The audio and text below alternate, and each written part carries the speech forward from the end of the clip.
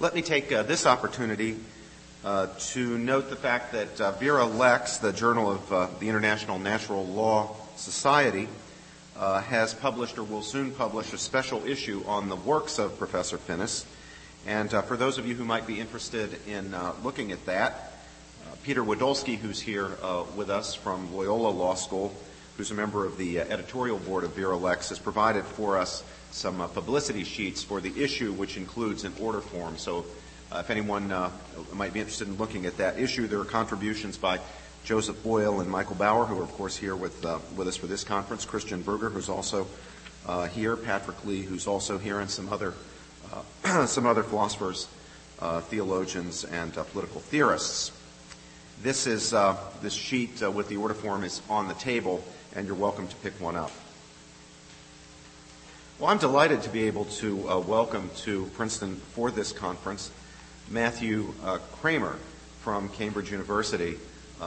Dr. Kramer is a scholar whose works I have read with interest and with profit over recent years, and I've been looking forward to meeting him and to having him here with us.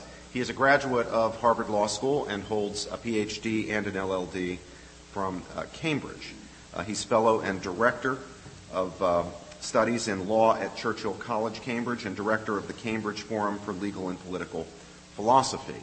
His books include In Defense of Legal Positivism, Law Without Trimmings is the subtitle of that book, The Quality of Freedom, and most recently, Where Law and Morality Meet, which was published by Oxford University Press, as were his two earlier books, just last year. He's currently at work on two projects, one on objectivity and the rule of law, and the other on objectivity in morals.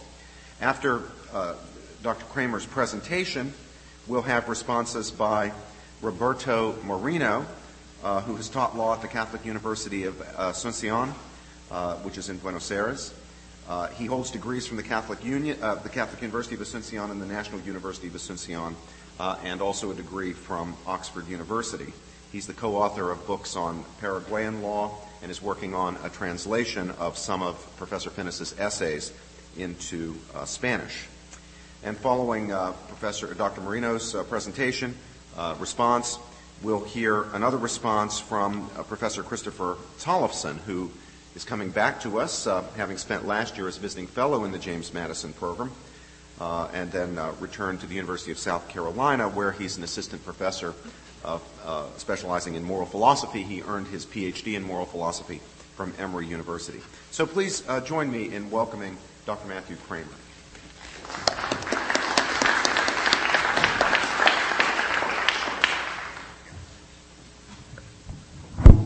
Jerry Bradley asked me yesterday whether I would be pacing back and forth today because he's familiar with my lecturing style, and I do prefer to walk back and forth. I feel that attending a lecture by me should be a bit like watching a tennis match.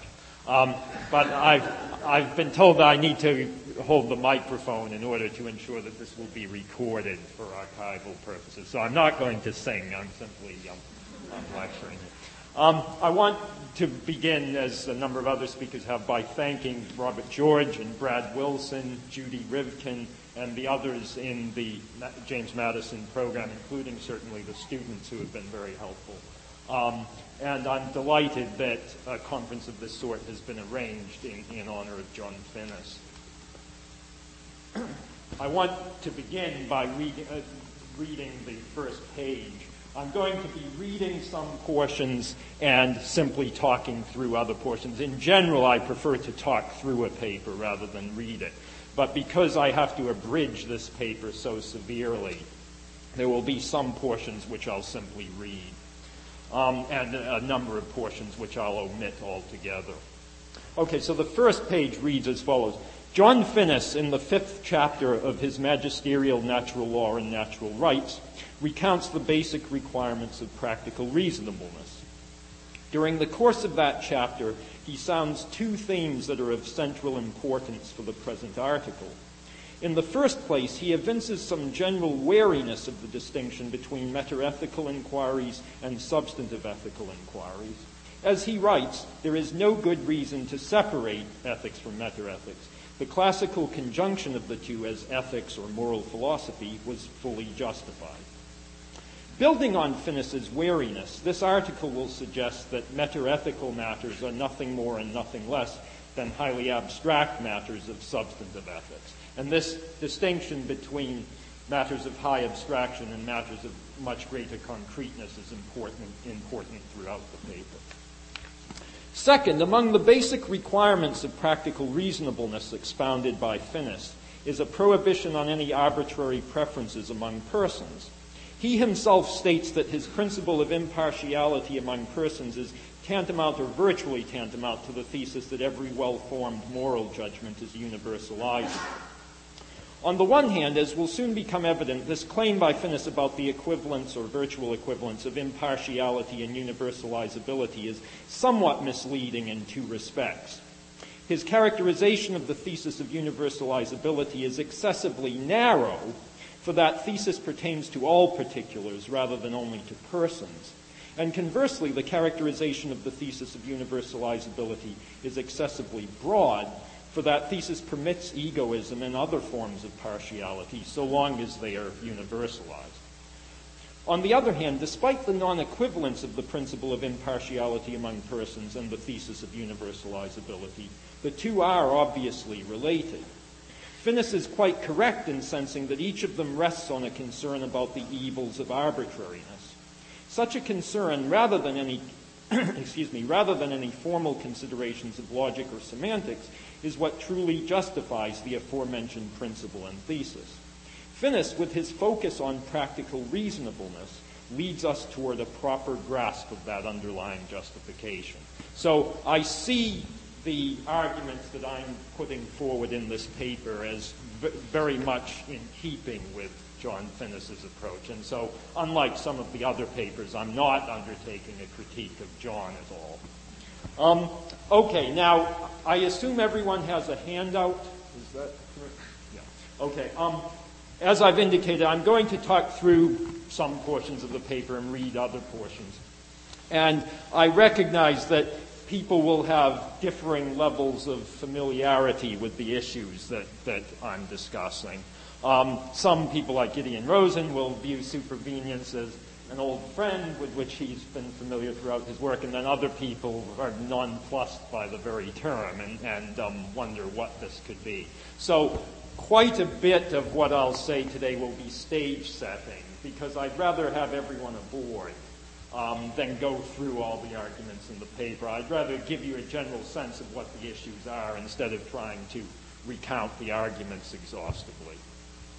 Okay, so the two formulations of the relationship or phenomenon of supervenience are Simon Blackburn's. I've modified them slightly in ways that are important for my paper. But the general formulations are from an essay published about 3 decades ago by Simon Blackburn. And the formulations are supposed to be complementary, though in fact I view the second one as a general thesis within which the first is subsumable. So I'm going to read only the second one. And as I've said, I recognize that people will have differing levels of familiarity with these issues. So I'm going to elucidate the second thesis a bit. Those of you who have long been familiar with meta-ethical issues, I hope that I won't bore you. But I feel, as I've said, it's better to have everyone aboard. Okay, so S2, Blackburn's thesis S2. A property M is supervenient upon properties N1 through Nn if M is not identical with any of N1 through Nn or with any truth function of them, and it is impossible that two things should each possess the same properties from the set N1 through Nn to the same degree without both failing to possess N or both possessing M to the same degree. Okay, now, as I've said, I will elucidate this a bit. First of all, although M and N are adjacent letters in the alphabet and therefore happen to be handy as variables for that reason alone, they also do designate specific things. That is, M here stands for moral properties. So we're talking about moral properties such as rightness and wrongness and evil and permissibility and commendableness and so forth. The whole range of moral or ethical properties. For purposes of this paper, incidentally, I don't distinguish between the terms ethical and moral. I don't, in fact, use those terms interchangeably. I view the term ethical as broader, but for purposes of this paper, I won't, certainly in my presentation today, I won't try to distinguish between them. So M designates moral properties. N stands for natural properties, that is, properties that are ascertainable through the techniques of the natural sciences, including psychology. So we're not only talking about empirical matters in the normal sense, but also subjective states that can be ascertained through introspection. And the N1 through NN designate the full set of relevant natural properties that would underlie or account for the ascribability to a particular situation of some moral property or set of moral properties. That's the notion. Okay, now the points about non-identity here aren't really essential. That is, if one adopts a theory as some ethical naturalist, many of whom teach at Cornell, though Terry Irwin isn't one of them, but if one is an ethical naturalist and adopts the view that certain natural properties are equivalent to moral properties, then supervenience falls out trivially from that claim. So really these points about identity aren't essential here. But I'll very briefly say, just in order to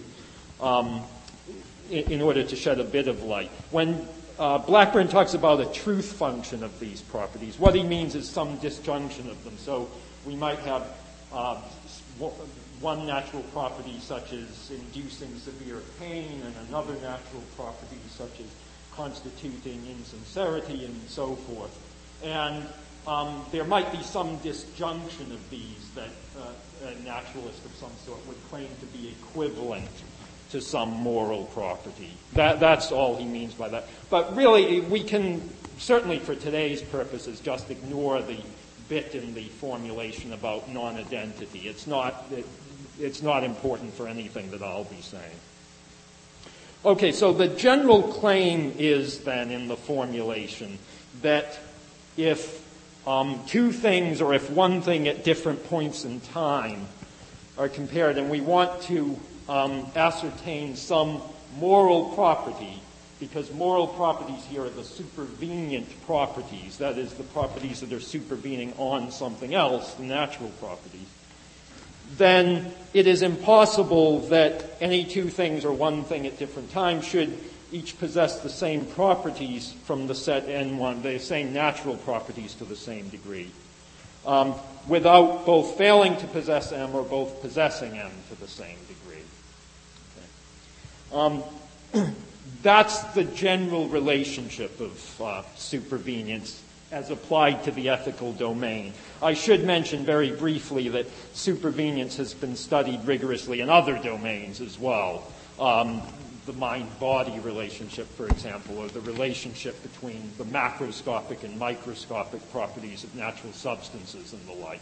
But I'm not focusing on those domains at all today. I'm focusing strictly on claims about supervenience within the domain of ethics or morality. Right. Now, most of the paper is devoted to considering accounts of supervenience by three principal moral philosophers. Richard Hare, who certainly, in my view, did most in the 20th century to bring this topic to prominence initially. Simon Blackburn, whose contributions have been invaluable, I think, in lending rigor to the discussions of supervenience. And then Russ Schaefer-Landau, who's much more recently contributed in important ways to these debates. And I'm going to have to skip over various portions of my discussions of them, but I'll try to include some strands of each if I can. Okay, what time did I begin? You're about 12 minutes in. Okay, fine. Right. The first philosopher then on whom I want to focus is Richard Hare, RM here. And his thesis of universalizability. As many of you will know, Hare maintained that there are two principal logical features of moral requirements, moral judgments, prescriptivity and universalizability, and I'm focusing on the latter. Now, universalizability isn't quite equivalent to supervenience. That is, it's somewhat broader in ways that I'm going to indicate, but it encompasses supervenience. So universalizability in Hare's sense is, as is indicated on the handout, that is the disallowance of individual constants in the articulation of moral principles. Now that needs a bit of elucidation, I realize. So what is an individual constant? Well, it's some reference to a particular rather than to a universal property of a particular. So it would be a reference to some spatial coordinate or set of spatial coordinates, or some reference to temporal locations, or some reference to a particular person or a designated thing, something of that sort, rather than some feature or property or quality of the person or thing or place. And so what Hare is maintaining is that within any moral principle, there cannot be any such reference. That is, all the references must be to universal properties of things rather than to rigidly designated things. And this includes supervenience, but is broader than it. So let me briefly explain that point. It includes supervenience because the claim is that there cannot be any references to particulars in moral principles, and therefore there cannot be any reference in the subject of a moral principle, and likewise there cannot be any reference in the object or predicate of a moral principle. By that I mean the easiest way to explain this is to offer a couple of examples. Suppose we have the moral principle that everyone should pursue the interests of France ahead of the interests of all other nations or individuals. Well, there the subject of the sentence that expresses the moral principle, everyone, is universally quantified. That is, it doesn't refer to anyone in particular. It refers to everyone. And therefore, under Hare's conception of these matters, the constraint of supervenience is satisfied because each situation is being treated alike. That is, we're not distinguishing among individuals at all. Everyone is required to pursue this project. But there's another respect in which it fails as a well-formed moral principle, according to Hare, and that is that there's a reference to a particular in the predicate of the sentence, the subject of the sentence, that is serving the interests of France. France is the particular. France is a particular nation.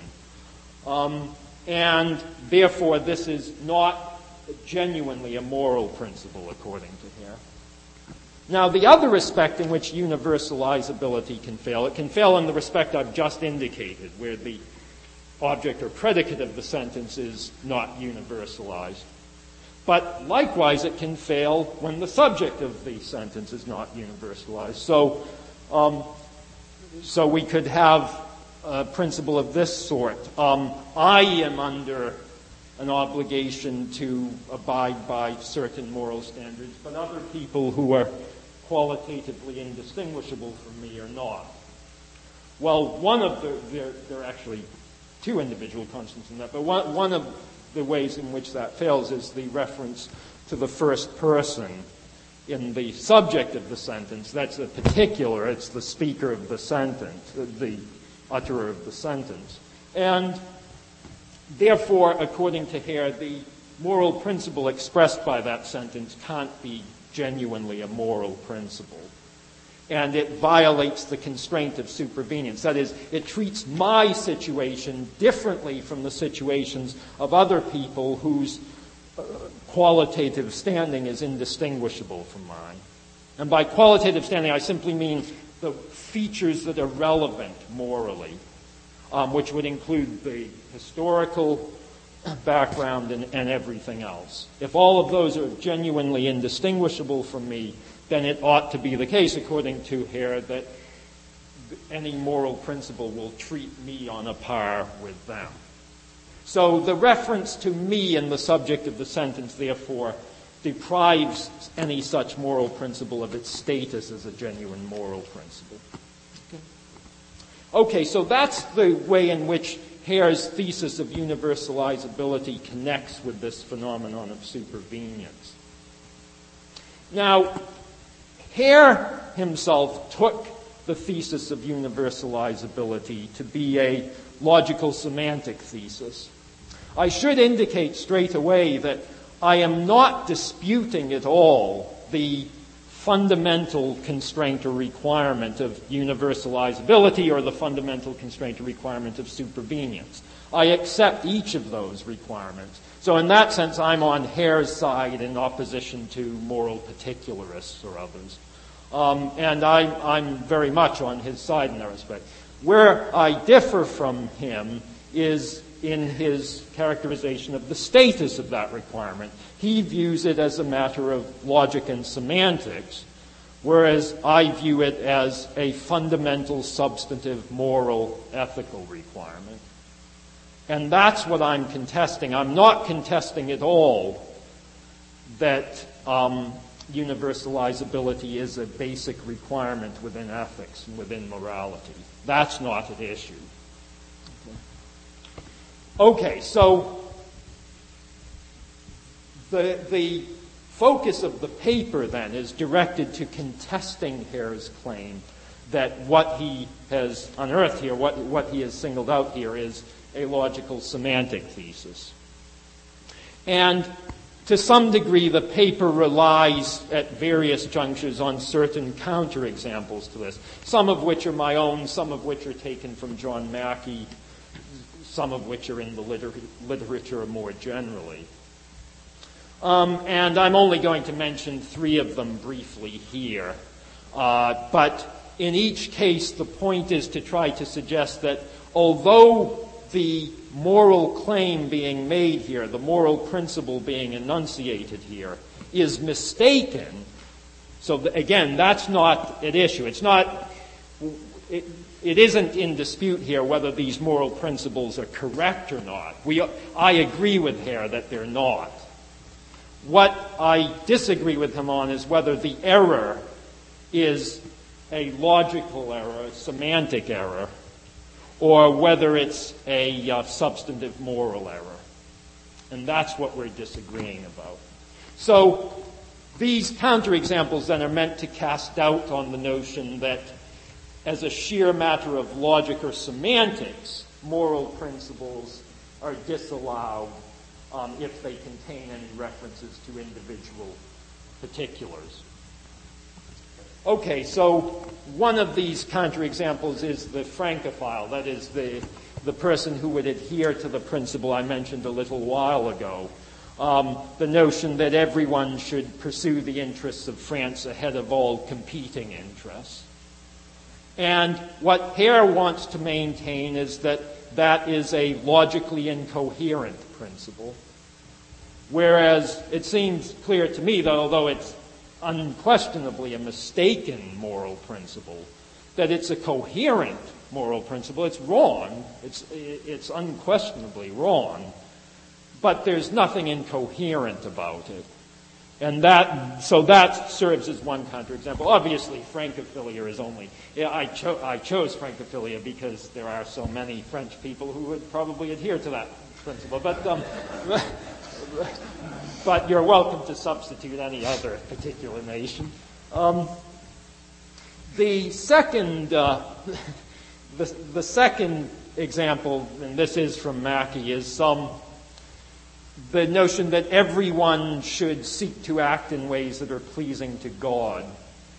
Now, in order to make the point, this has to be taken not as a shorthand for certain pattern forms of behavior that would themselves amount to universals. That is, we don't want such a principle to be understood as requiring that you act in this way or that way and so forth. Rather, it's just in ways that are pleasing to God, whatever God may command.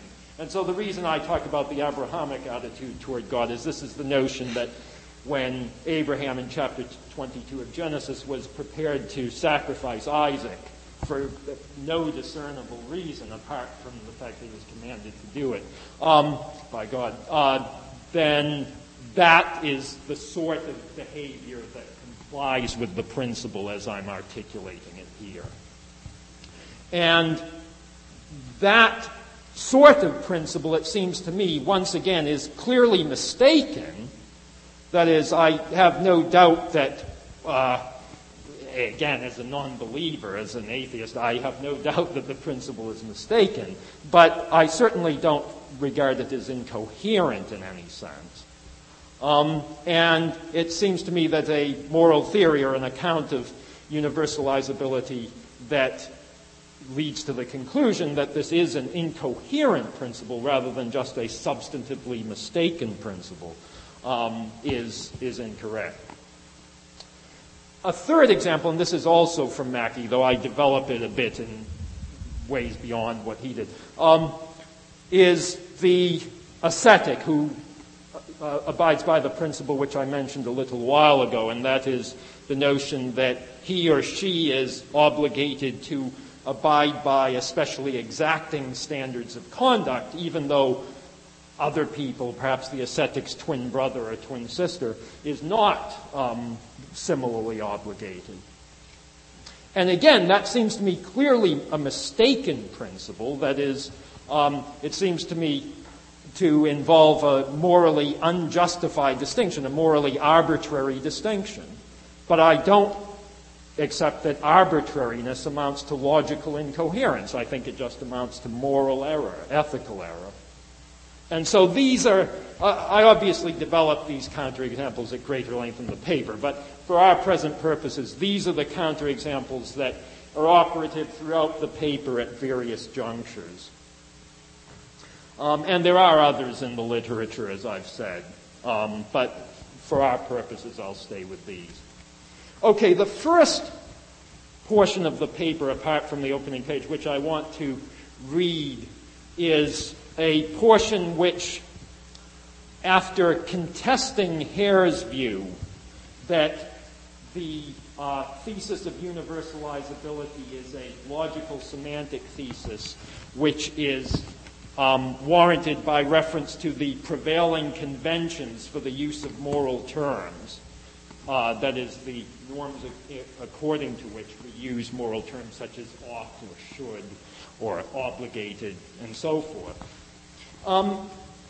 For a moment, let's accept arguendo that Hare's correct about the prevailing conventions. I think, in fact, that he's wrong. I think the conventions are much more flexible, much more expansive than he allows. And I also indicate, in contrast with him, that this is, in any event, clearly an empirical question.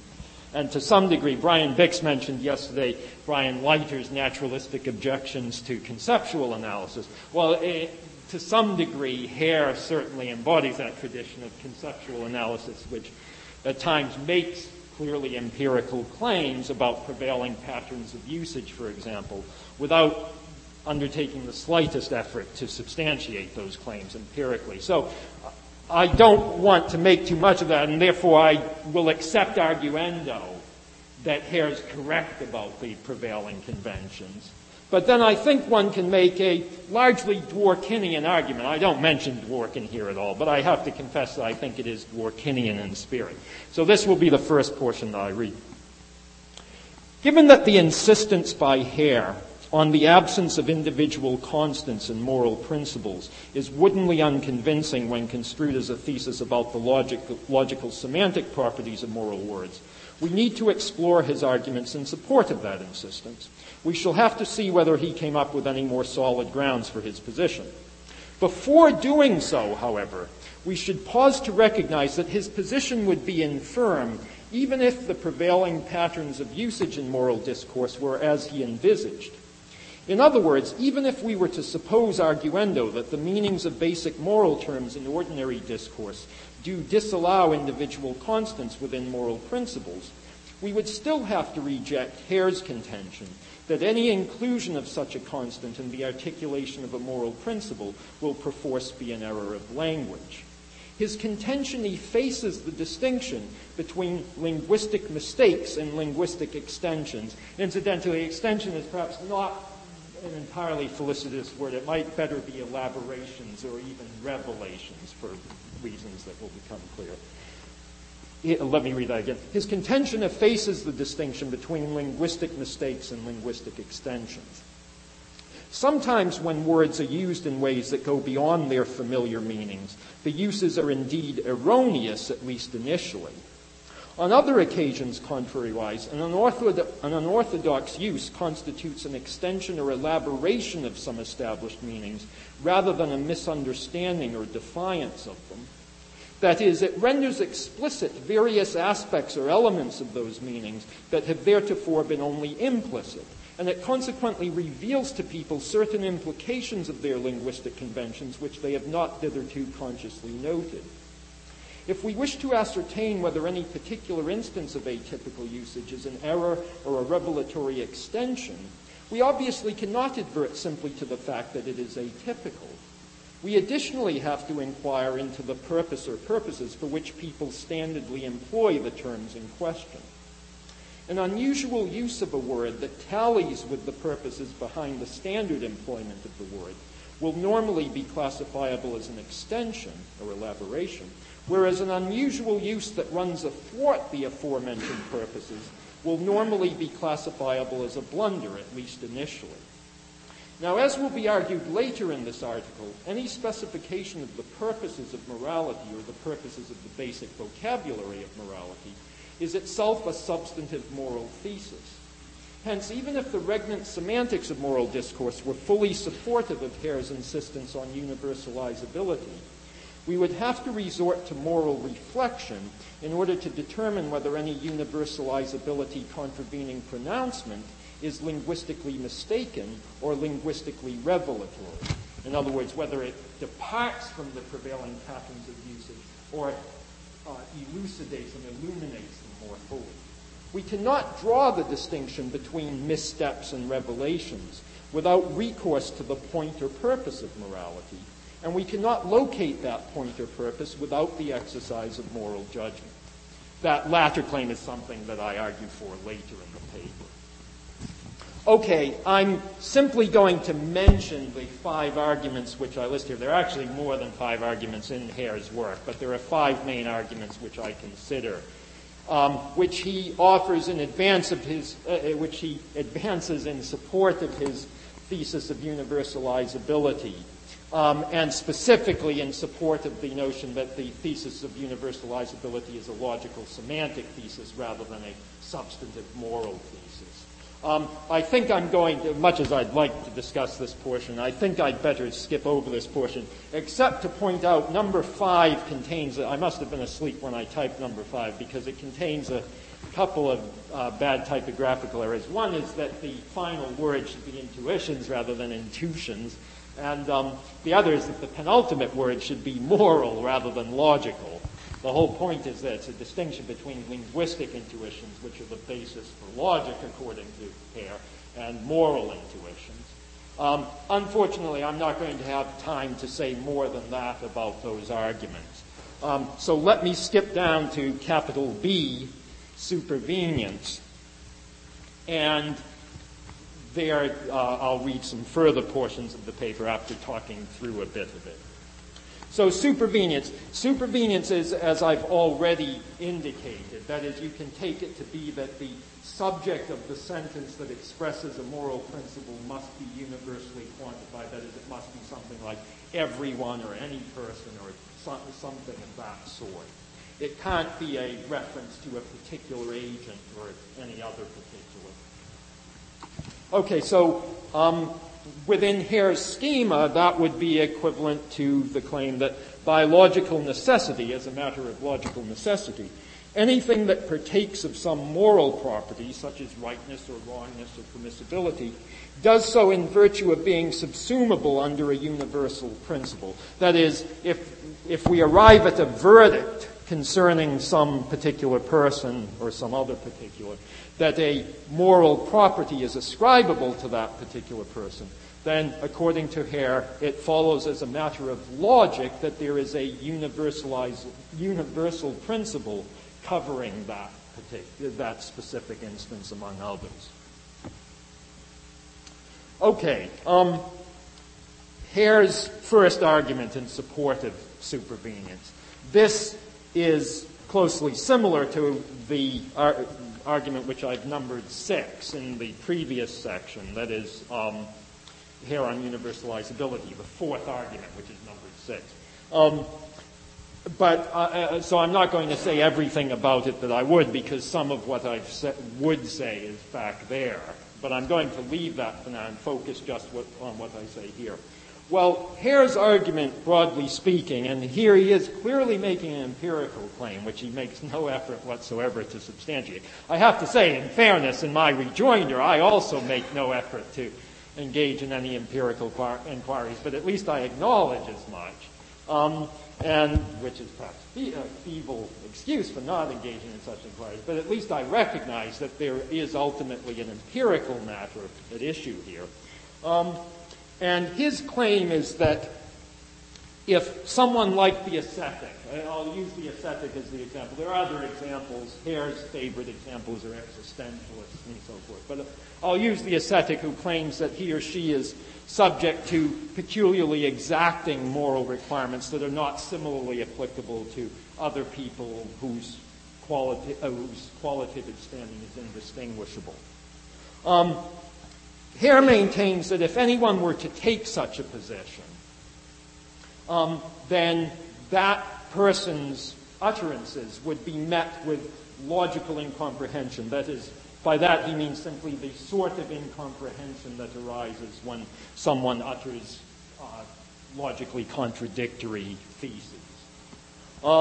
And so he's making an empirical claim here, but the general point is that the constraint which the ascetic is violating, the constraint which the ascetic is running up against, is a logical constraint rather than simply a substantive moral constraint. So here I'm going to read another portion of the paper. Again, I don't really like reading. I prefer to talk through papers because I think it's somewhat easier to listen to, but it also takes longer, so I will here resort to reading. I'm responding to some quotations from Hare, which I won't read. They lay out the argument which I've just sketched. And I'm saying that in each case, that is the case earlier that he discussed where he maintained that logical bafflement would arise. And now here I say, in each case, the likeliest reaction to a violation is that of dismay over the peculiarity of the moral standard to which somebody is adhering, the ascetic, for example. Though indignant dismay might also occasionally be felt in reaction to a flagrantly self-contradictory pronouncement, consider, for example, the likely responses to the statement that the Nazis' extermination of European Jews was thoroughly wrong, and it is not the case that the Nazis' extermination of European Jews was thoroughly wrong. The moral outrage in such a context would be directed against a failure to take an intelligible stand on a vital moral issue. Such outrage would reflect the fact that the sheer intellectual paralysis engendered by errant illogic is morally unacceptable in application to matters of great moral importance, such as the extermination of European Jews.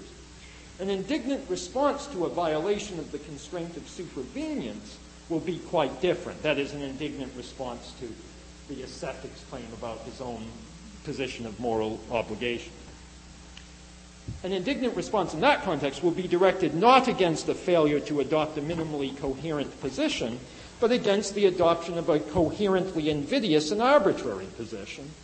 Such a reaction will occur precisely because the offending standard or verdict is not self-contradictory and opaquely incomprehensible. The supervenience infracting standard or verdict will undergo condemnation for being idiosyncratic and utterly and unacceptably discriminatory or capricious, rather than for effectively asserting nothing by affirming both something and its negation. Of course, and here I add in parentheses just to show you, of course, as has already been acknowledged, the reactions of people to manifestations of unusual ethical standards are ultimately an empirical matter. Nonetheless, in the absence of any relevant empirical findings, and I haven't advanced the cause any more than Hare did, plausible hypotheses about those reactions are serviceable, especially when they highlight conceptual distinctions that are blurred by Hare's contrary empirical hypotheses. End of parenthesis. Admittedly, someone whose moral judgments transgress the constraint of supervenience will typically and rightly be accused of inconsistency. However, the likelihood and correctness of such an accusation should not lead anyone to subscribe to Hare's characterization of the aforementioned constraint as logical rather than moral. One species of inconsistency is, of course, a logical property, but there are other species as well. Supervenience contravening inconsistency among one's moral judgments is a moral failing rather than a logical error. I'm not at all contesting, incidentally, that the constraint of logical consistency is applicable to moral discourse. I fully accept that it is. I'm simply contesting whether it's that constraint that's being violated by a supervenience contravening pronouncement such as that of the ascetic. Okay, so let me read that sentence once more. Supervenience contravening inconsistency among one's moral judgments is a moral failing rather than a logical error. Normally, a charge of inconsistency among those judgments is an allegation of fickleness or capriciousness or hypocrisy or inequity, rather than a claim about a veritable logical mistake. Ethical inconsistency resides in a failure to treat like cases alike or to take account of ethically relevant differences, while ethical consistency resides in sustaining a pattern of uniformity among one's judgments for like cases and a pattern of appropriate differentiation for dissimilar cases. People can be ethically inconsistent without being logically inconsistent. The former, indeed, very seldom involves the latter. Conversely, the logical consistency of one's judgments does not by any means ensure their ethical consistency. For the attainment of ethical consistency among judgments, it is hardly sufficient that the judgments can logically all be true. They must additionally bespeak a commonness of approach that displays basic fairness in one's handling of situations. Fairness achieved through sensitivity to the ethically significant similarities and dissimilarities among the situations. As the summation of this fundamental requirement of fairness and consistency, the constraint of supervenience is central among the standards of substantive ethics. So again, I'm not at all disputing that it is. I'm simply disputing whether it's a logical constraint or substantive moral constraint. And incidentally, in reference to one thing mentioned by John yesterday, his objections to Hume, I fully share his objections to Hume. That is, the fact that it's a substantive moral constraint is also in my view, entails that it's a constraint of reason. I don't think that it's a constraint of logic, but I certainly think that it's a constraint of reason. Two caveats should be attached to the argument in the last paragraph. First, nothing therein should be construed as a denial that ethical judgments are truth apt, that is, that we can ascribe values of truth or false to ethical propositions, and that they are subject to the constraint of logical consistency. Although my discussion has emphasized the difference between logical consistency and ethical consistency, and although I have contended that supervenience in the ethical realm pertains to the latter rather than to the former, the applicability of logical constraints such as consistency has certainly not been gainsaid. On the contrary, my discussion has taken that applicability as given. The question explored here has been whether the requirement of supervenience in the domain of morality is tantamount to the logical requirement of consistency. In presenting a negative answer to that question, and in arguing that the former requirement is fundamentally ethical rather than logical, the preceding paragraph has decidedly not disputed that moral discourse is subject to both of those requirements, the logical constraint as well as the ethical constraint. Indeed, the ethical constraint couldn't be satisfied if the logical constraint were. Second, sometimes an accusation of inconsistency among one's ethical judgments does amount to an accusation of logical inconsistency. When a charge of this sort is voiced, it will be broadly along the following lines. Those judgments cannot both be correct, or those judgments cannot all be correct. What is presupposed by such an assertion is that the judgments in question are governed by some overarching ethical principle, which as a matter of logic cannot be squared with violations of the constraint of supervenience. When people adhere to that presupposition about the reign of some ethical principle, as they should and usually do, their censure of transgressions of supervenience can indeed emerge as criticisms of logical inconsistency, though as has been submitted, the emergence of the censure in that form is less likely than its emergence as criticisms of ethical inconsistency. However, this point is damaging to my argument only if the content of the presupposition being here that there is some universal principle which governs the attribution of this moral property to a particular. This point is damaging to my argument only if that presupposition is itself a logical or analytic truth rather than an ethical truth. Is the subsumption of ethical judgments under universal principles a matter of logical necessity, or is it only a matter of ethical necessity? Well, I go on to say that I've presented reasons already for thinking that it's a matter of substantive ethical necessity rather than of logical necessity. And because if that weren't true, then when the ascetic, for example, maintains that he or she is morally obligated to do something, even though other people similarly situated are not, that would be an incoherent claim rather than merely misguided and invidious. That is, anyone advancing such an assertion would be articulating a view that is unintelligibly self-contradictory rather than just morally offensive. And I think that that's a distortive account of the matter here. I go on to say more, but I really have to move on, so I'm going to skip over more of this discussion between logical inconsistency and ethical inconsistency. And I want to move to Hare's next main argument, which is similar to one of Simon Blackburn's principal arguments. And so if I don't get a chance to discuss Simon, certainly in any detail, then at least you'll have a sense of one of my principal lines of response.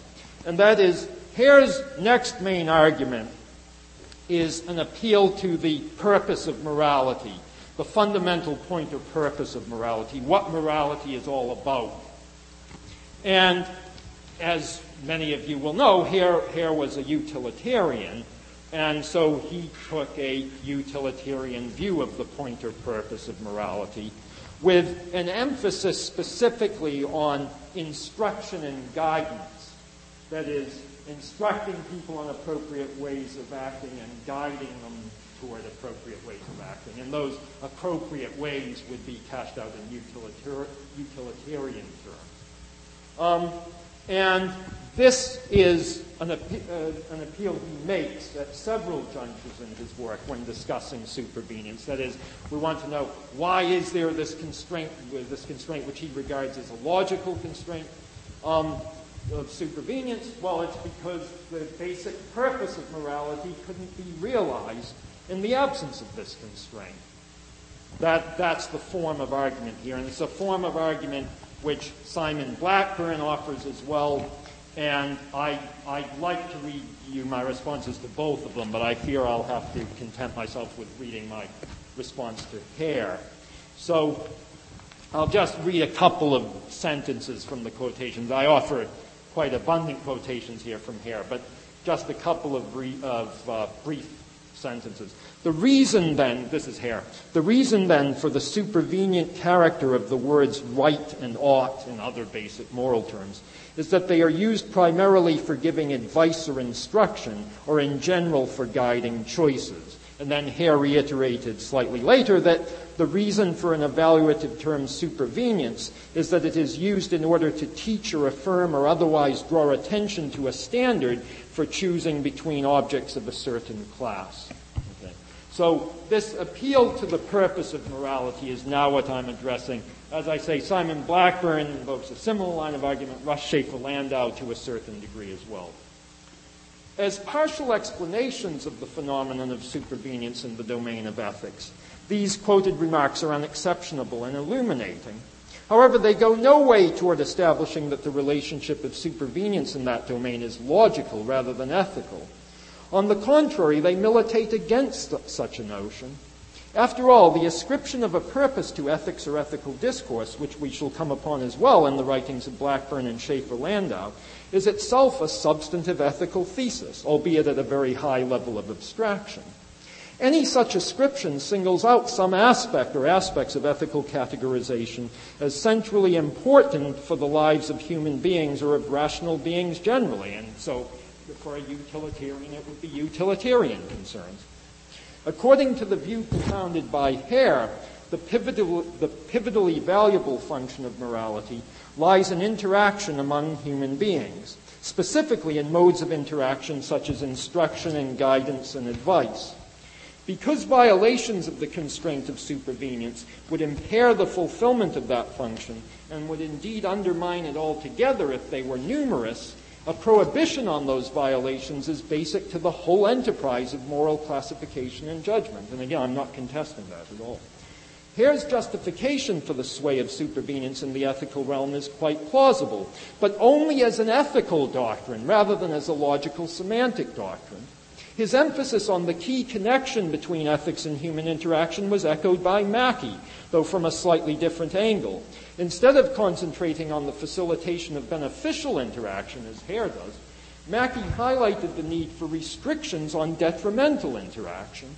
He declared that the function of morality is to counter the bad effects of limited sympathies among human beings, and he maintained that the Harean constraint of universalizability is largely supportable by reference to that function. He did not harbor any illusions that he was supplying grounds for regarding the requirement of universalizability as a matter of logic or semantics.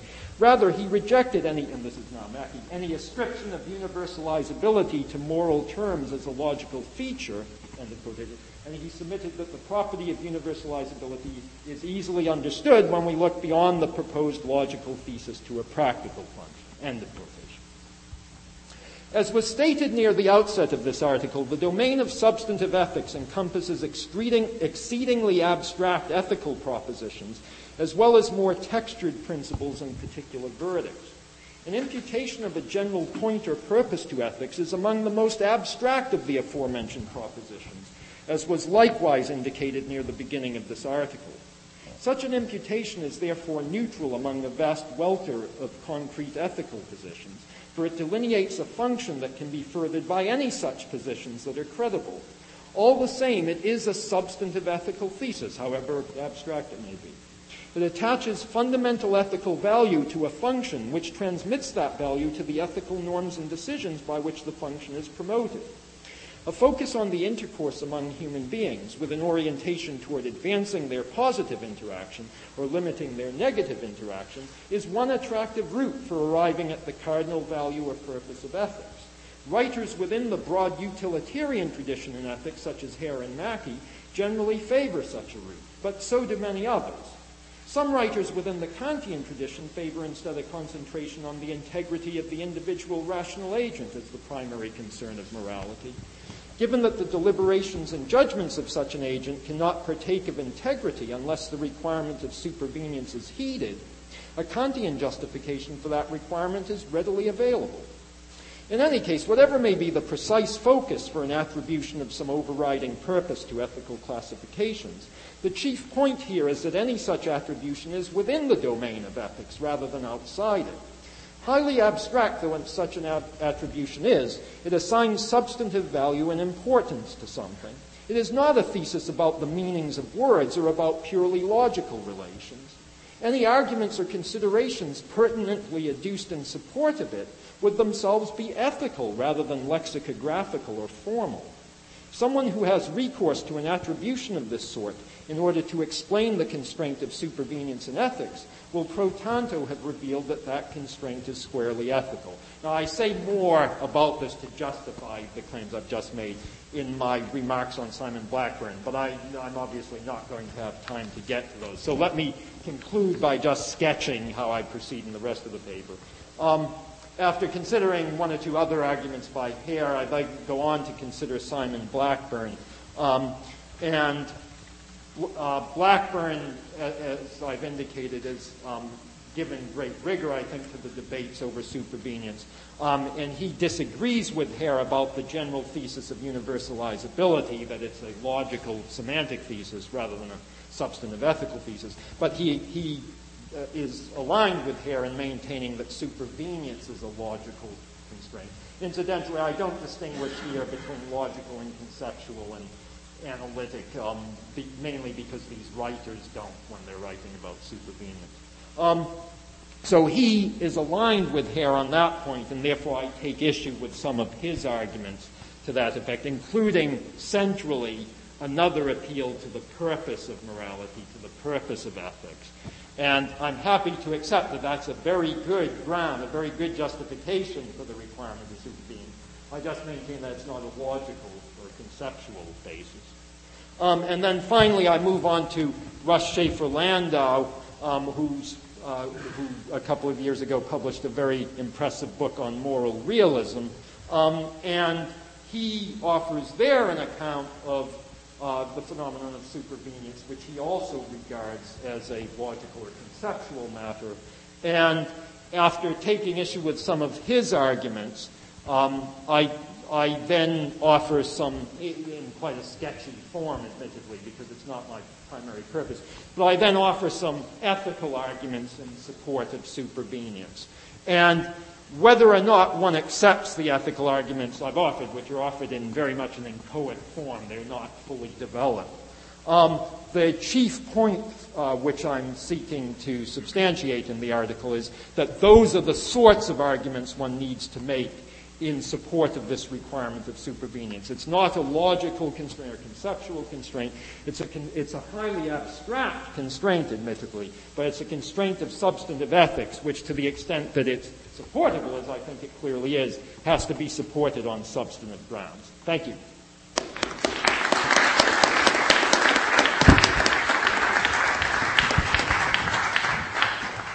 Thank you. Professor Marino? I should perhaps mention, I have not seen these comments, so I'll be interested in what I have to say. Thank you. Before starting, I have to say a couple of things. The first one is that for the past 25 years, the book we're celebrating today has received a lot of positive praise and well-deserved positive adjectives. And I'm glad to say that I'm going to add a new one to the list. And at least, if you take something from my comments, I hope it's this. And it's that natural law, natural rights, to me, seems to have some kind of miraculous quality. Yeah, it's capable of creating a miracle. And there's no other way for me to explain how a 28-year-old lawyer from Paraguay is here amongst such noted scholars and in this university. So, for me, at least, the book is miraculous. Of course, it's miraculous, but in a secular way. That's why I said it's only miraculous in a sense. And in a secular way because there are people who have made this miracle possible, right? And I want to thank them because, as a Greek poet said, gratitude is the memory of the heart. And I really believe that is true. So I have to thank, first and foremost, Princeton University, the James Madison Program, Professor Robert George, Professor Wilson, and Judy Rifkin, and everybody who's here and who's going to have to bear with me for a couple of minutes. Thank you very much. And last but not least, Professor Finis, thank you very much for your generosity. Now, I have the honor to make a couple of comments on Professor Matthew Kramer's paper. And my first reaction to his paper was worrying because it was one of complete agreement. And I was really worried because that's not good for a commentator in a conference. But then I think that the clarity and the forcefulness of the arguments of Professor Kramer made me actually realize that I was not only not agreeing with him, but in complete disagreement with him. So that's good news, at least for entertainment purposes. I don't know for philosophical argument. But it's Professor Kramer, it's a totally friendly disagreement. I do not believe, for one, that supervenience is an ethical phenomenon. And I believe that if it is, as Professor Kramer contends, it's actually not an ethical phenomenon again. It's actually a redundant phenomenon, and that we should do without it. I will try to do my best to prove both of these arguments in what follows. But before, I want to make a very brief statement regarding what Professor Kramer says is the point of ethics. Although I'm aware that most of this is obiter dicta, right? The paper is not about the point of ethics. I think there's a couple of things that I should say and I should notice.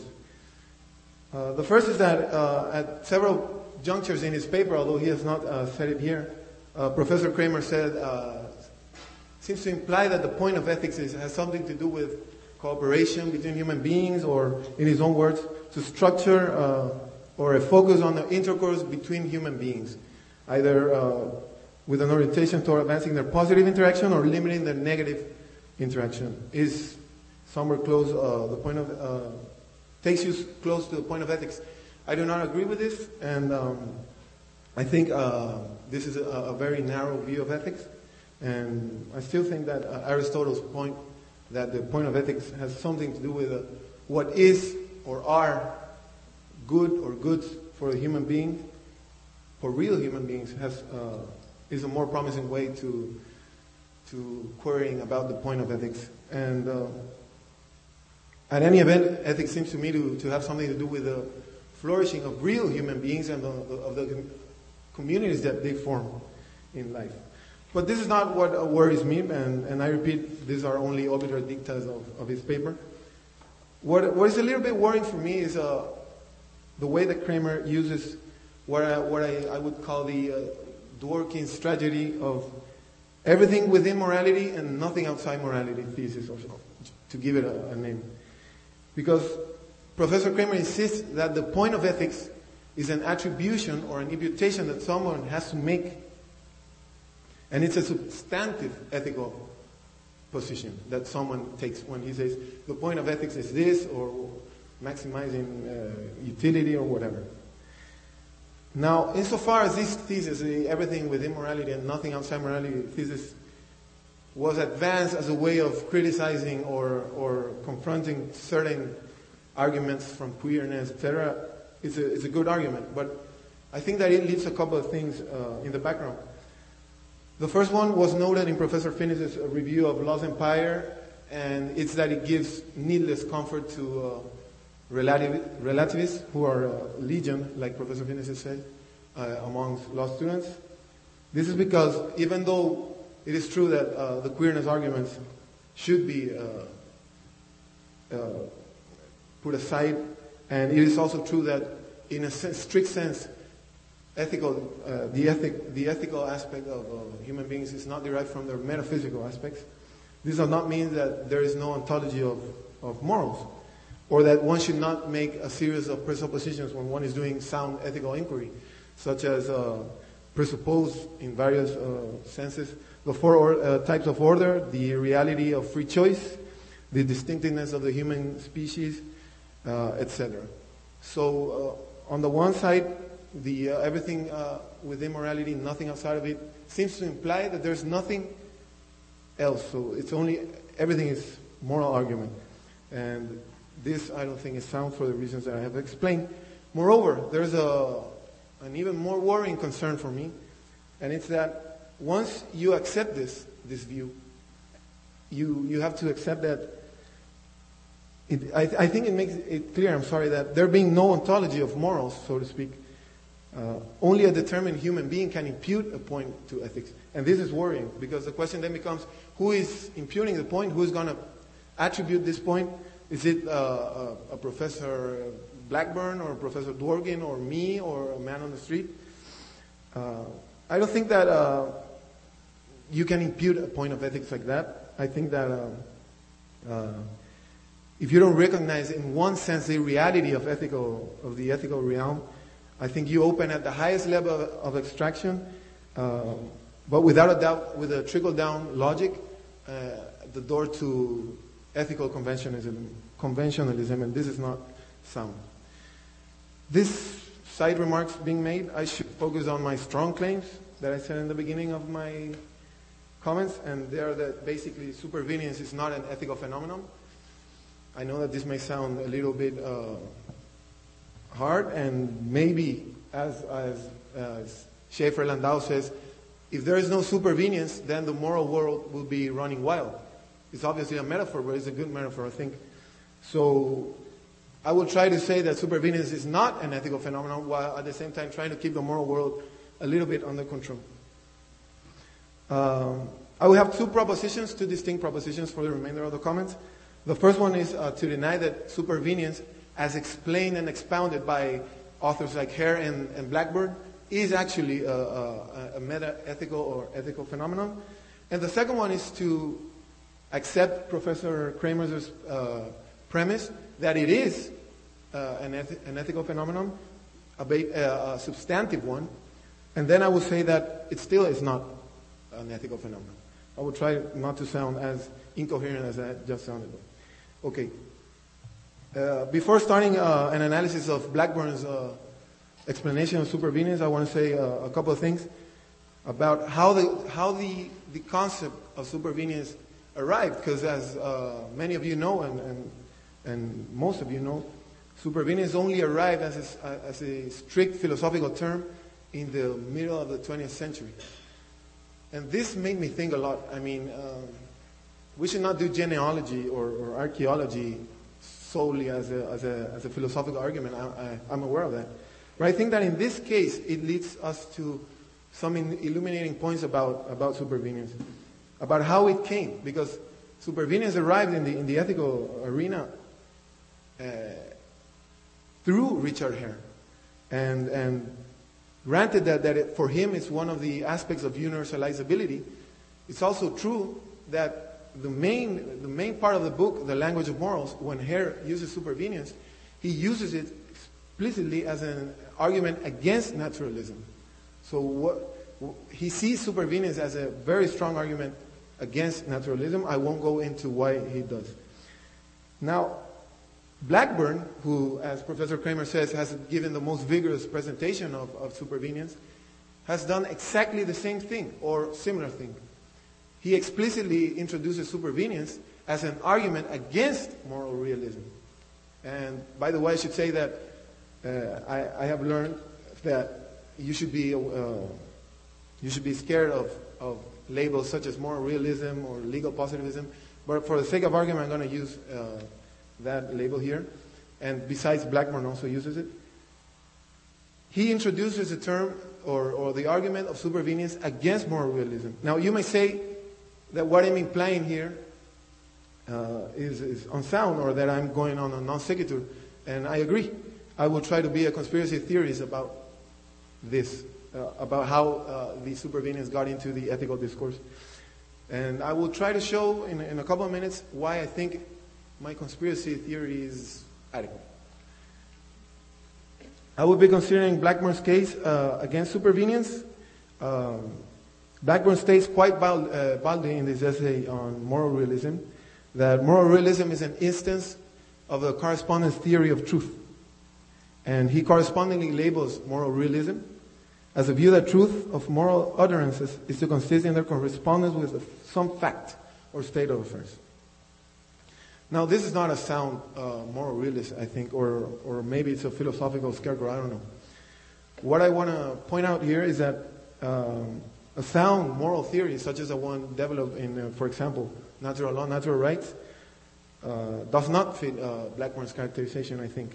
And moreover, with his emphasis on practicality and practical reasoning in moral inquiry, and his refusal to fall prey of empiricist methodology, epistemology, which is the basis of Blackburn's argument, I should say.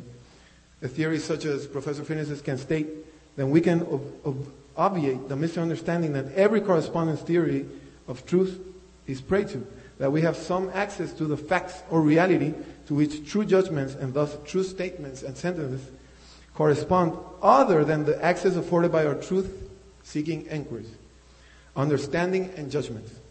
The illusion that underpins most denials of objectivity is this: that to which true judgments have their truth by corresponding the facts, the world, the reality, somehow lies open to an inspection conducted otherwise than by rationally arriving at true judgments and the type of question. That illusion is the root of all reductive programs that we can call philosophical empiricism. That's a quote from Professor Finis. What seems to me particularly illuminating from this passage, and it's fitting in the whole of Professor Finis' philosophy for that sense, is that it needs not even to start answering to Blackburn's or Hare's challenge on supervenience. This is basically because one does not even have to discuss about two sets of properties, which is the strongest presupposition that Blackburn does. For as the quote makes it clear, to me at least, there is only one world and only one set of properties. To see this, we should only consider Blackburn's definition of supervenience. He insists in that a property M, moral property, is supervenience upon property N1 and N natural properties. I'm not interested in the whole of the definition. I'm just interested in that part, okay? And we can accept the natural properties part of the definition, I think. But by moral properties, Blackburn is actually talking about moral facts. That's what his target is, and that's why he puts the argument in favor of supervenience, because when he proves that there is no such thing as moral fact, or his moral realist correspondence theory of truth, then he can prove his projectivist theory, or that's how I read him. The whole point is for Blackburn's conception of supervenience to be true, there has to be something called moral properties, attributes, facts, whatever, things. And this seems to be possible only if we sustain the existence of different realms of moral and natural facts, if we sustain the existence of moral things or facts, and if we sustain a type of causal relationship between those moral facts and the natural facts. All of this is made clear in a passage that is central in the essay of Blackburn, and he says, if A has some naturalistic properties and is also good, but its goodness is a distinct further fact not following from its naturalistic features, and if B has those features as well, then it follows that B is also good. And this is a puzzle for the realist, and he goes on to prove why. First, as I said, there is no puzzle for a sound moral realist here, for he can claim that he doesn't even understand what Blackburn is saying. And the second thing is that Blackburn, to explain the account of supervenience, he needs this kind of dualism, of dual set of properties to exist, or else his argument goes down the drain. And Blackburn has, because as his Humean epistemology concedes him, there are moral facts for him, albeit not the moral facts that we are interested in. And let me quote a paragraph from the book. He says, why the anti-realist, or Blackburn, he can't explain supervenience. He says, a natural way of explaining the supervenience of moral properties would be something like this. There can be no question that we often choose to admire, commend, desire objects because of their naturalistic properties. Now, it is not possible to hold an attitude to a thing because of it possessing certain properties, and at the same time not hold that attitude to another thing that is believed to have the same properties. What I'm trying to say here is that unless one holds to the views that there are, in an important sense of the word, moral properties or facts or things, then it makes no sense to hold on to the requirement of supervenience.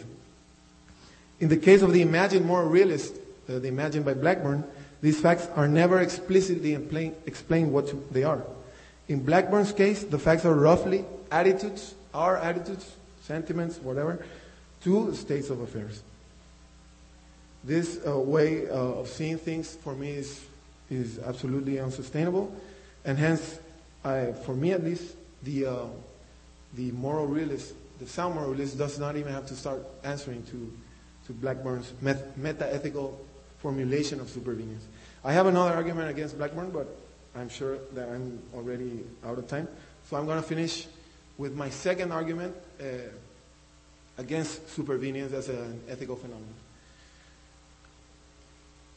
There is a puzzle for me, though, and the puzzle is this, is that Blackburn states specifically in his essay that if supervenience were a moral impossibility, then supervenience would not be an ethical phenomenon in his sense, in the sense that he's saying. He says, if it were only a moral impossibility that two things should be identical in naturalistic properties, but different in moral worth, then moral worth would not be supervenient upon naturalistic properties in my sense. Now, I agree with this sentence of Blackburn's essay, and basically it's the only sentence with which I agree. But the puzzle for me is why Professor Kramer, who sustains, I should add, in his paper, a sound moral realist position, why he answers Blackburn's challenge. And the puzzle, I think, is solved if we acknowledge that he does not answer, because he does not answer him at his level. He answers Blackburn at the ethical level. He says that supervenience is an ethical phenomenon. Now, granted what Professor Kramer says, that supervenience is not a meta-ethical phenomenon, but a substantive ethical position, and granted that everything that I've said for the last 5 minutes or 10 minutes about supervenience and why it was wrongly conceived by anti-realists, etc., I would still hold on to the thesis that supervenience is not an ethical phenomenon. Now, this is not because I'm hard-headed or something, although I am a bit, but because I still believe that in this case, supervenience is not an ethical phenomenon because it is just another label for other ethical phenomena that we already have, and we have had for thousands of years, and then it becomes a redundant phenomenon.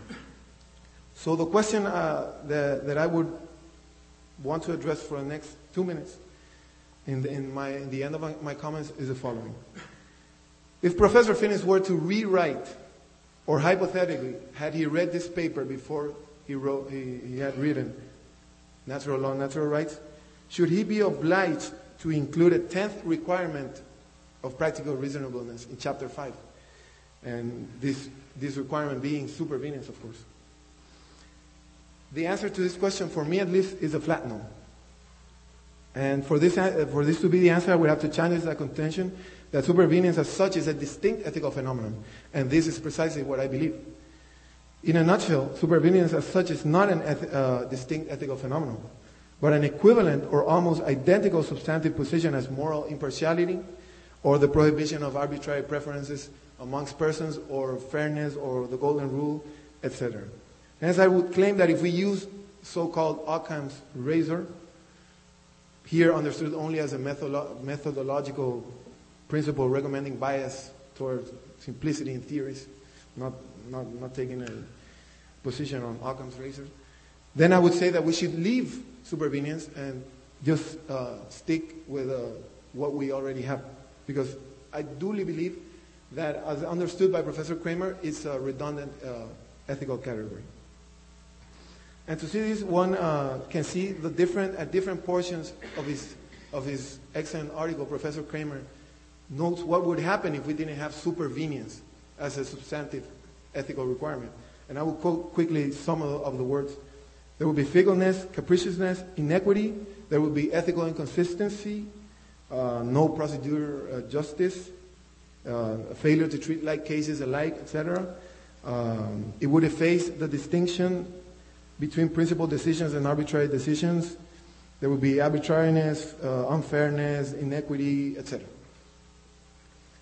This may look like a long list, but it's basically what Professor Kramer argues is that there would be arbitrariness and unfairness in ethical judgments. Now, I agree completely with Professor Kramer in that no moral or ethical system can consider itself respectable or even consider itself a moral system if it permits unreasonable partiality between persons or unfairness or arbitrariness, etc. What I do not agree with is that this is due to the fact that supervenience is an independent or autonomous or distinct ethical requirement. As Kramer's words clear words make it even more clearly, we are facing the same phenomenon that Professor Finis is facing when he labels the prohibition of arbitrary preferences amongst persons, or moral impartiality or fairness or the golden rule or whatever. Inasmuch as an ethical system forbids through impartiality or fairness, forbids ethical inconsistency, then there's I see no need to recur to supervenience.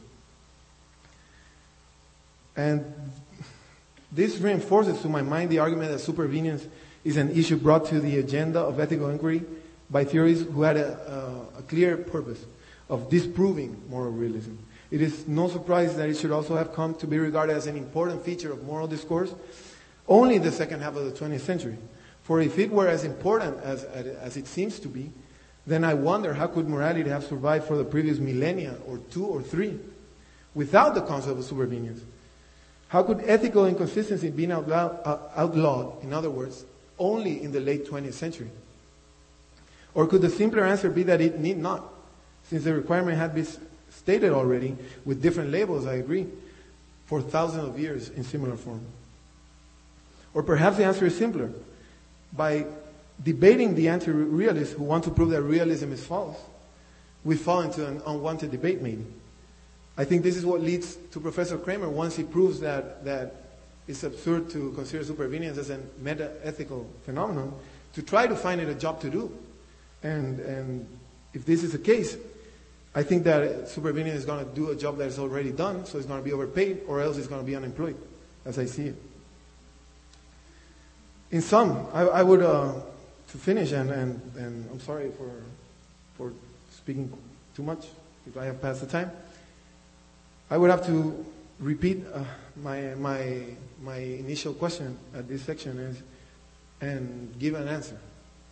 And the answer is this: where Professor Finn is rewriting Chapter 5 of his indeed magisterial Natural Law and Natural Rights, I don't think it would be obliged to include a 10th requirement of practical reasoning, a requirement of supervenience. For he would be basically repeating and replicating his well-founded and well-pedigreed requirement of prohibition of non-arbitrary distinction amongst persons as a basic rule of fairness, golden rule, etc. His moral theory will not allow arbitrariness, inconsistency, unfairness, and the moral world will not run the risk of being a moral world running wild. So long as supervenience is not proven by its proponents, I finish, to be a distinct and a distinguishable feature, autonomous from other requirements of our moral discourse, I think it should not be considered as a ethical phenomenon. Thank you very much.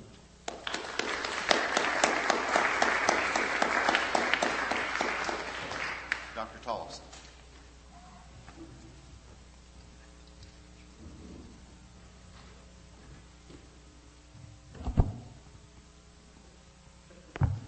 You're not going to pay, sorry.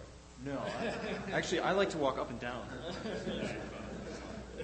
Okay, so Smith and Jones, we get together a couple of weeks after this conference. They stop and chat. And Smith says, Matthew Kramer gave a very good talk at the conference, but Tollefson gave a stinker. Now, just an aside, it's totally juvenile and immature, but I did get the briefest moment of pleasure when I was writing this paper at the thought that I would be the only person at this conference to use the word stinker.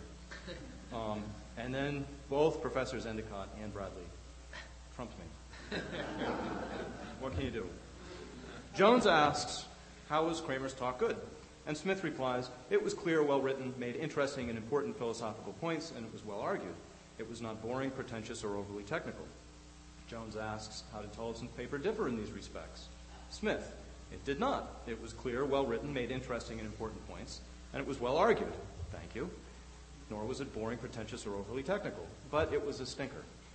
Now, Smith, I think, is guilty of a logical contradiction. But Kramer apparently would not agree. But Smith's claim that Kramer's paper was a good one follows from the claim that it possessed its several properties and lacked various others, only in conjunction with the further premise. A paper possessed of these properties and lacking those is a good paper.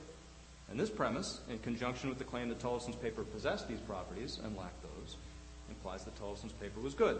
But Tollefson's paper was not good, and this is a contradiction. Now, Kramer accepts that it would be a contradiction if Smith should say Kramer's paper was good and Kramer's paper was not good. But because Kramer's paper and Tollefson's paper are two distinct individuals, each possessing some properties independently of the other, Kramer believes that Smith can judge Tollefson's paper differently without logical contradiction.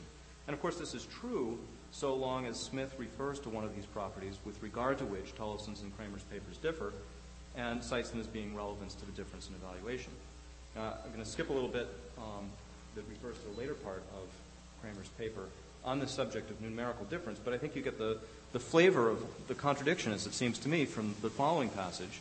Kramer says, in short, because some properties of any situation will have no justificatory bearing on P's moral assessment of it, P can harbor a moral attitude toward that situation and a contrary moral attitude toward a situation which she knows to be qualitatively identical. The latter attitude will not be grounded on anything that P herself would deem to be a morally relevant factor. It will have been elicited by some aspects of the second situation, such as sheer spatial and temporal locations, that are perceived by P as constituting no principled basis for moral decision-making. Now, Kramer believes that such a person is guilty of a moral failing, but I find this person to be speaking and acting unintelligibly. Now, here are two other possibilities. First, Smith simply refuses to give any reasons for his judgment that Kramer's paper is good. Second, Smith intends the reasons he gave not to be the minor premise of a syllogism containing a general claim, but to indicate the content of a one-off, entirely particularistic intuition of the constitutive good-making features of Kramer's talk. But in some other circumstance, a different set of one-off, entirely particularistic features might make a talk good, and the previous set make it bad. As regards the first possibility, I think Smith would be failing to use evaluative language, for evaluation is relative to a standard or a measure. Smith's unwillingness to acknowledge the standard would show that he was not really using evaluative language at all. But the notion of a standard also cast doubt on the radically particularistic option.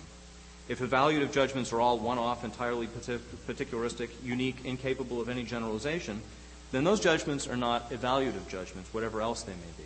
For an evaluative measure that applies in principle only to one instance seems, again, to me, unintelligible. Now, it might be objected that we do not typically operate in our judgments about the value of philosophy talks with closed, entirely determinate, entirely articulate sets of properties that distinguish good talks from bad talks. This seems right. Smith may have felt some dislike for Tollefson's talk without being able to articulate the difference between Tollefson and Kramer, without being able to identify what Kramer's paper had that Tollefson's paper didn't. But the assumption that there is some such property that distinguishes the two talks seems necessary to me to acquit Smith of logical contradiction. Smith's claim about paper is an evaluative judgment. As such, it seems dependent upon a more generally formulable evaluative claim, from which, with the conjunction of non-evaluative or relatively non-evaluative claims, the particular judgment follows. And these claims seem to capture much of what Hare had to say about generalizability or universalizability, and I think in this one tiny respect, we should agree with Hare. Actually, there's probably a couple other respects too, but with regard to this one. Now, a similar structure obtains when we're dealing with moral judgments. Smith, looking at his watch, says, "I'm obliged to meet Tollefson," and Jones says, "Why?" We should understand this request as an invitation to Smith to reflect upon and articulate the course he's taken as a practical reasoner, to reflect upon and articulate the workings of his practical reason. If so, then we should further expect such reflection and articulation to work by way of practical syllogisms similar to the evaluative syllogism discussed earlier. I promised my friend Tollefson that I would meet him to critique his paper. One could keep one's promises, especially to friends, etc. Of course, the principle about promises and the relevance of friendship might both be queried, and so Smith will, if he's practically reasonable and reasonably articulate, trace his justification for his claim back through something like the structure identified by John Finnis at the beginning of Natural Law and Natural Rights. Basic goods of friendship and truth will play a role, as will the intermediate modes of responsibility referring to the common good, commitments, and impartiality, and Smith might also have something to say about the coordinating value of promises. Now, it's worthwhile to make here some brief points about the relationships that obtain between judgments at various points in the course of Smith's practical reasoning. Smith's final judgment that he should do such and such is a singular prescription. If the claims earlier in this paper are correct, however, then to the extent that Smith is willing to give any reasons at all for that singular judgment, he's thereby committed to some universal norm that justifies that immediate judgment. Such norms, however, may have two characteristics that should not be confused with a lack of universality. First, they are likely to be, in many cases, extremely narrow in scope. For the principles that justify an agent's actions in a variety of cases are principles that take note of particular commitments made by the agent and particular circumstances the agent finds himself in. Second, these principles, as expressed by most agents, are not likely on their surface to conform to the requirement that universal principles contain no proper names or individual constants. Many agents subscribe to the norm that Jesus Christ is to be obeyed in all things and loved with all one's heart, which is actually a little closer to the example that Mackey gives. What is required in order for such a norm to be intelligible as a principle is that agents be committed, at least implicitly, to reasons that may be formulated without reference to individuals.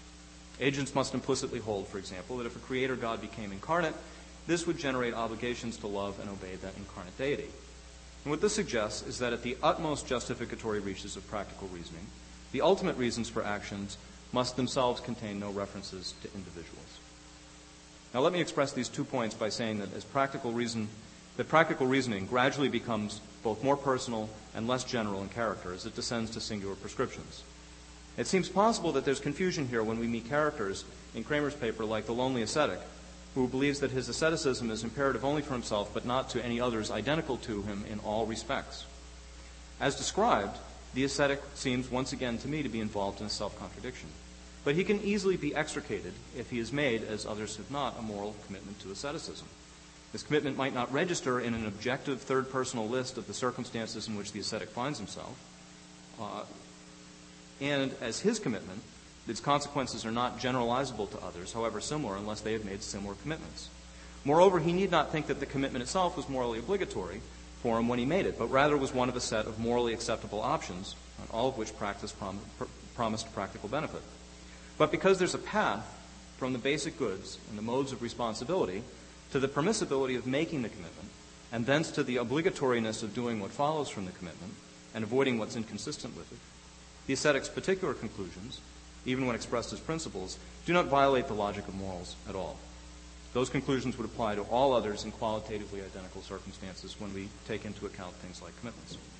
Now, in conclusion, but not a two-sentence conclusion, I'm going to say a little bit, I want to draw some connections between these points and some claims of natural law and natural rights. Okay. So first, I've indicated that an agent thinking practically about what she ought to do quite quickly and reasonably becomes extricated in proper names, including her own, insofar as she identifies her commitments and the reasonable objects of those commitments. At the same time, I've suggested that the most abstract principles of practical reason, the principles identifying knowledge, life, friendship, and so on as basic goods to be pursued, are properly framed without reference to proper names. And this is a point that I think Professor Finnis has made repeatedly. But it can be tempting to the moral philosopher to extend the impersonality and generality of the upper reaches of practical reason and morality to encompass all but the most singular judgments concerning what a particular agent ought to do. And even these judgments might be made from a detached standpoint. And this is sort of riding on some language of Thomas Nagel, a detached standpoint from which it's of little consequence whether CT is me. And from this standpoint of radical detachment, Sidgwick's point of view of the universe, each agent is to count as one for one and only one. And from this standpoint, some sort of utilitarianism seems to loom. Now, Finnis's account of the nature of justice in natural law and natural rights marks one important turning point in the intellectual battle against this standpoint. Of the radically impersonal principle, Finnis writes that, quote, "It is not reasonable as a principle of practical deliberations for anyone. Of everyone it is true that because of his promises and or parenthood and or his debts of gratitude and or his relations of interdependence with or assumption of authority in relation to ascertained persons and communities, he cannot reasonably give equal weight or equal concern to the interests of every person anywhere whose interests he could ascertain and affect." So universalizability, then, this is me, is not the same thing as impersonality and generality. Neither, however, and this is my second point, is it the same as the normative demand for impartiality. For if we consider Smith and Jones again, it seems possible to hold two things. First, in the dialogue that I described, Smith is formally inconsistent. But second, it's entirely possible for Smith to judge Tollefson's paper differently in a way that does indicate a moral but not a logical error. For Smith's judgment can be shaped in unreasonable ways by emotional factors not relevant to the strict judgment of philosophic worth. What I originally wrote was, for example, attraction to Kramer's English accent. But what can you do? And then I wrote hostility to Tollefson's relative youth, but he doesn't look any older than me. Or similarity between what Kramer believed and Smith already thought. The beard. It must be the beard. It's got to be the beard. There's also there's baldophobia out there. Some of us have suffered. Now, similar errors can be multiplied across the spectrum of practical reasoning, deliberation, and choice. Yet such errors are rarely, it seems to me, if ever, of the form described by Kramer. Moral agents do not put their reasonable forms of practical reasoning alongside their unreasonable arbitrariness or bias in a transparent way, baldly asserting that what applies to them, it's a joke, applies to no one else. Rather, having allowed emotions to shape the attractiveness of some option in some unreasonable way, they tailor their judgment so as to rationalize their choices. So Smith is likely, if his judgment of Tollefson's paper is the result of bias or hostility, to find some property in light of which Tollefson's and Kramer's paper differ and focus upon that as providing justification for the difference in assessment. Or he's apt to deny that Tollefson's paper really had the qualities of a good paper, twisting the facts to make it seem as if his judgment was fair and measured. Is universalizability normatively operative here as a constraint on Smith that will enable him to be impartial in his judgments? Contrary to some suggestions, I take it, of Professor Finnis, I don't think so. If universalizability in principle is a necessary condition for the straightforward intelligibility of an evaluative and hence moral judgment, then it seems wrong to think that the same principle is a substantive moral precept. Moreover, the rationalizations provided by self-interested and biased wrongdoers are always, I think, formulable and very often formulated in universalized judgments. And finally, it's not clear, and Kramer's paper ultimately left me unconvinced, that there's any substantive moral error that's eliminated by bare universalizability when you can just retailer your principles and become the same self-serving francophile or egoist that you were before.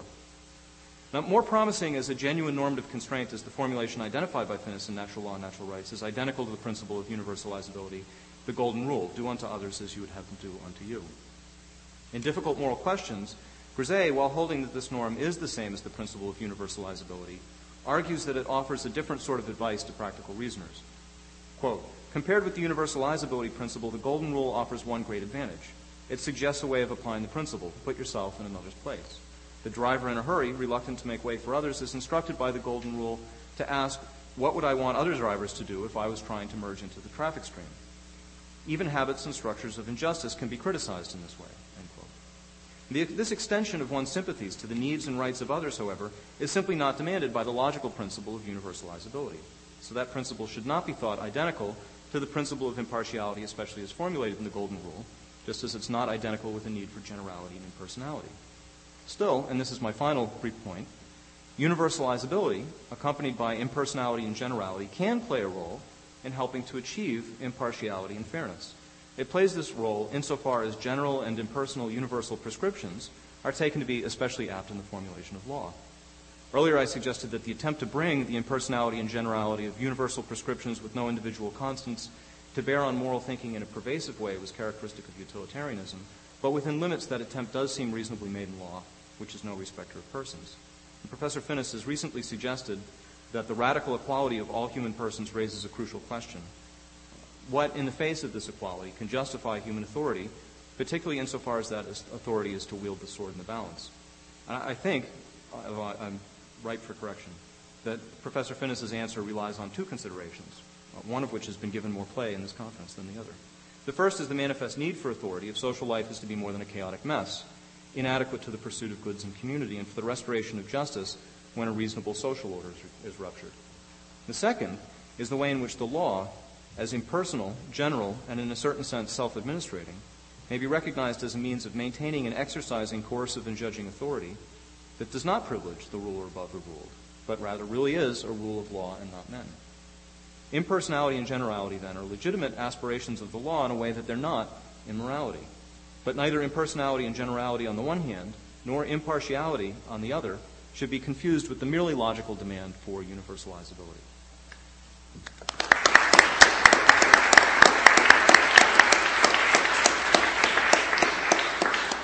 Professor Kramer, a brief response, and then we'll open up. Okay, thank you. As I said, I didn't see these comments beforehand, so I'm going to reply only very briefly, also because we're somewhat over time. Just a few points in response to Roberto's remarks. First of all, when I talked about the point of ethics as involving the structuring of interaction among human beings, I wasn't actually expressing my own view there. I was attributing that view to Hare and Mackey. So I think that is certainly part of the fundamental point or purpose or set of purposes of morality, but I'm not expressing my own view there, and I'm not a utilitarian. As far as everything within ethics, or outside, I certainly accept John's objections to Law's Empire and Dworkin's heavy use of language that sounds subjectivist there, the notion of imposing a point of purpose. And all. I fully accept his objections to that. But I think in Dworkin's subsequent writings, particularly his 1996 article on philosophy and public affairs, he makes clear that he's a moral realist. He's not a moral realist in the metaphysical sense, perhaps. It's not that he's denying moral realism in the metaphysical sense. It's just that he's dodging it altogether. But he's a moral realist in the same sense that I am. That is, that he takes to be basic moral principles to be timelessly true, to be true independently of what anyone believes or thinks, and so forth and so on, and to partake of the other properties which I attribute to moral requirements in this paper at one juncture, which I didn't discuss at all here. So I certainly classify myself as a moral realist. I also accept that there are, and indeed I state as much as in regard to logical issues, there are certainly logical issues that bear on moral claims, and logical requirements are certainly applicable to moral discourse. Similarly, there are certainly ontological issues that will influence the ways in which certain moral determinations work out. And all of that I'm perfectly happy to accept. What I deny is that the sorts of issues that are normally classified as meta-ethical are themselves anything other than highly abstract ethical claims. So insofar as, for example, some of these ontological claims would be classified in that manner, I would just regard them as highly abstract ethical issues. And so I'm not denying that ontological argumentation and certainly logical considerations play a role here. I'm just denying that they play any role that is not also substantively ethical. I didn't discuss my rejoinders to Simon Blackburn at all, so I'll simply say this much, and so I don't want to go into that because I'd have to recount what I've said. But I find Simon's position very difficult because he's not only an expressivist or projectivist, but also a quasi-realist, and he takes those two positions to be integrally connected. My own view is that quasi-realism entirely envelops expressivism and just reduces it to an etiological account of moral sentiments, to which I have no particular objection if it's presented as such. But I think his philosophical position is actually quasi-realist, in which case he's committed to a whole array of claims about moral facts, moral truth, and so forth. And he himself insists as much and denies that there is room for meta-ethical objections to such things. So I've found Simon's position very difficult to bring together, and therefore I would actually prefer to see him as being aligned with me and indeed with Dworkin as a moral realist, and we can just drop the quasi, because I think the quasi suggests that there are issues in contention here which aren't actually in contention. I'm sorry if that's opaque to some people who aren't familiar with these debates, but I don't have time to say more on that point. As far as Chris's remarks, I have only a couple of points to make. I'm certainly not suggesting that this is a narrow point, but I just want to make.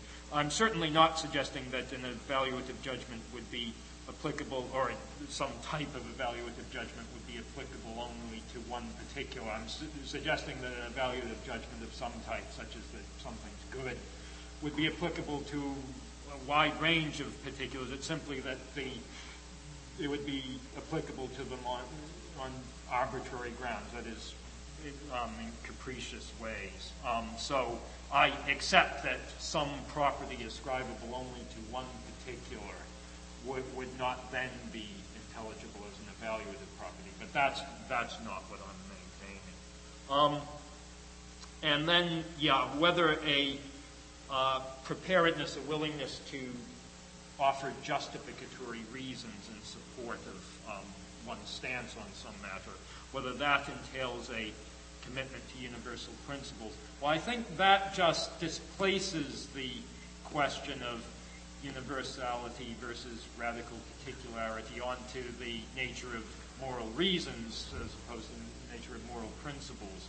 And once again, I fully accept, I'm not disputing at all with Chris or anyone else, that the only sound moral reasons are universalized moral reasons. The only sound moral principles are universal moral So I'm not disputing that at all. The question is whether someone who offers a particularistic reason or particularistic principle is making a logical error. And that's what I'm contesting. I think that it's a substantive moral error. A fundamental substantive moral error, which I'm perfectly happy to describe as a conceptual error. If by conceptual we simply mean something that the erroneousness of which is knowable a priori, but which is nonetheless synthetic rather than analytic. So I don't deny at all that we might describe this as a conceptual error, so long as conceptual is not understood to mean logical. Okay. Floor is open. Yes, Gideon Rosen. Small point, that's a conspiracy theory about the emergence of supervenience conceptual concept of community center. The notion is introduced by James Moore. It's really explicit and even more. So the idea is that the people who enter this notion are anti-realists, with some sort of anti-realist agenda. It doesn't fit that. It was more an art-realist who introduced the notion of worship into the modern discussion. Larger. I don't know how to classify the principle of supervenience. But if it's a high-level principle, it's a really extraordinary one. First of all, as far as I know, no one has ever denied it. Moral theorists of every stripe, this is a point of ethics, a content of ethics, everyone is either explicitly or explicitly for supervenience. In fact, I mean, imagine someone who's half persuaded of moral skepticism. You've read some Matthew, so he's seriously entertaining the possibility that nothing is right or wrong. Even he will probably accept, look, if this is good and it's just, and this other thing is just like in all non-moral respects, this other thing is good too. So this guy's got no committed moral system at all. He's a master of managing morality altogether, and still in the terms of main claims and supervenience. That strongly suggests to me that categorizing one thing a high-level ethical principle is maybe misleading. Okay, good. Every moral theory recognizable as such.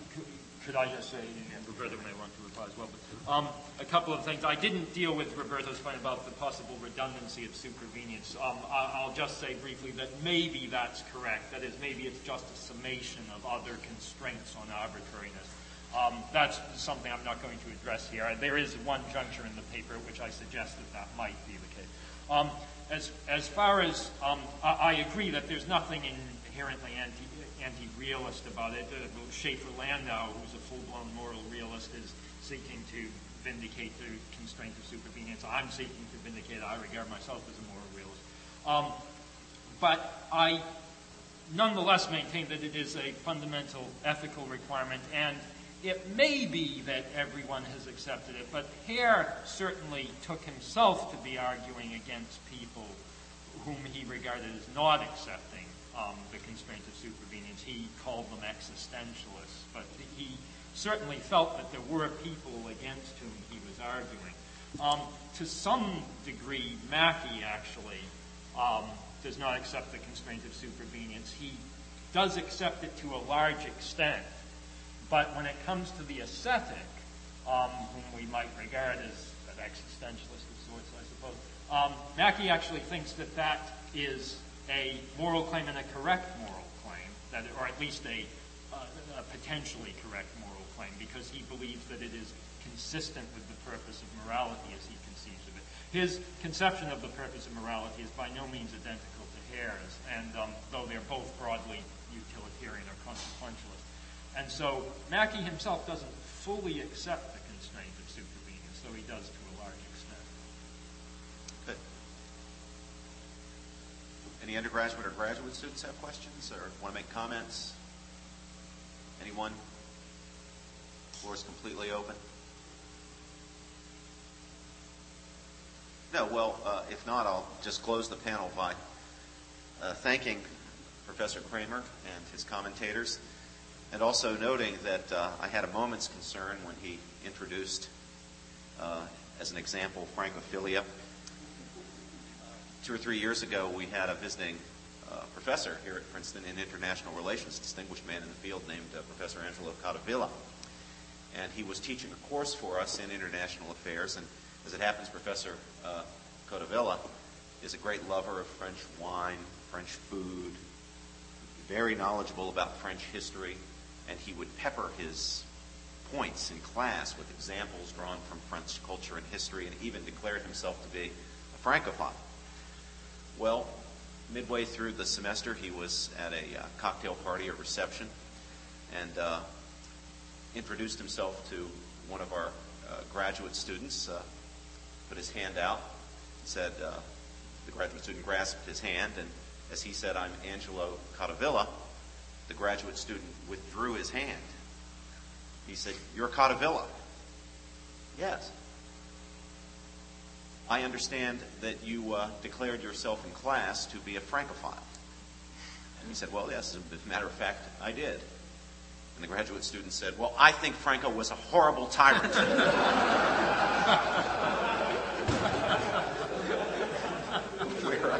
I think that, Gideon, is that a category error? We reassemble at 3 for Joseph Boyle's paper on incommensurable options, self-reference, and free choice. Thank you, Professor Kramer.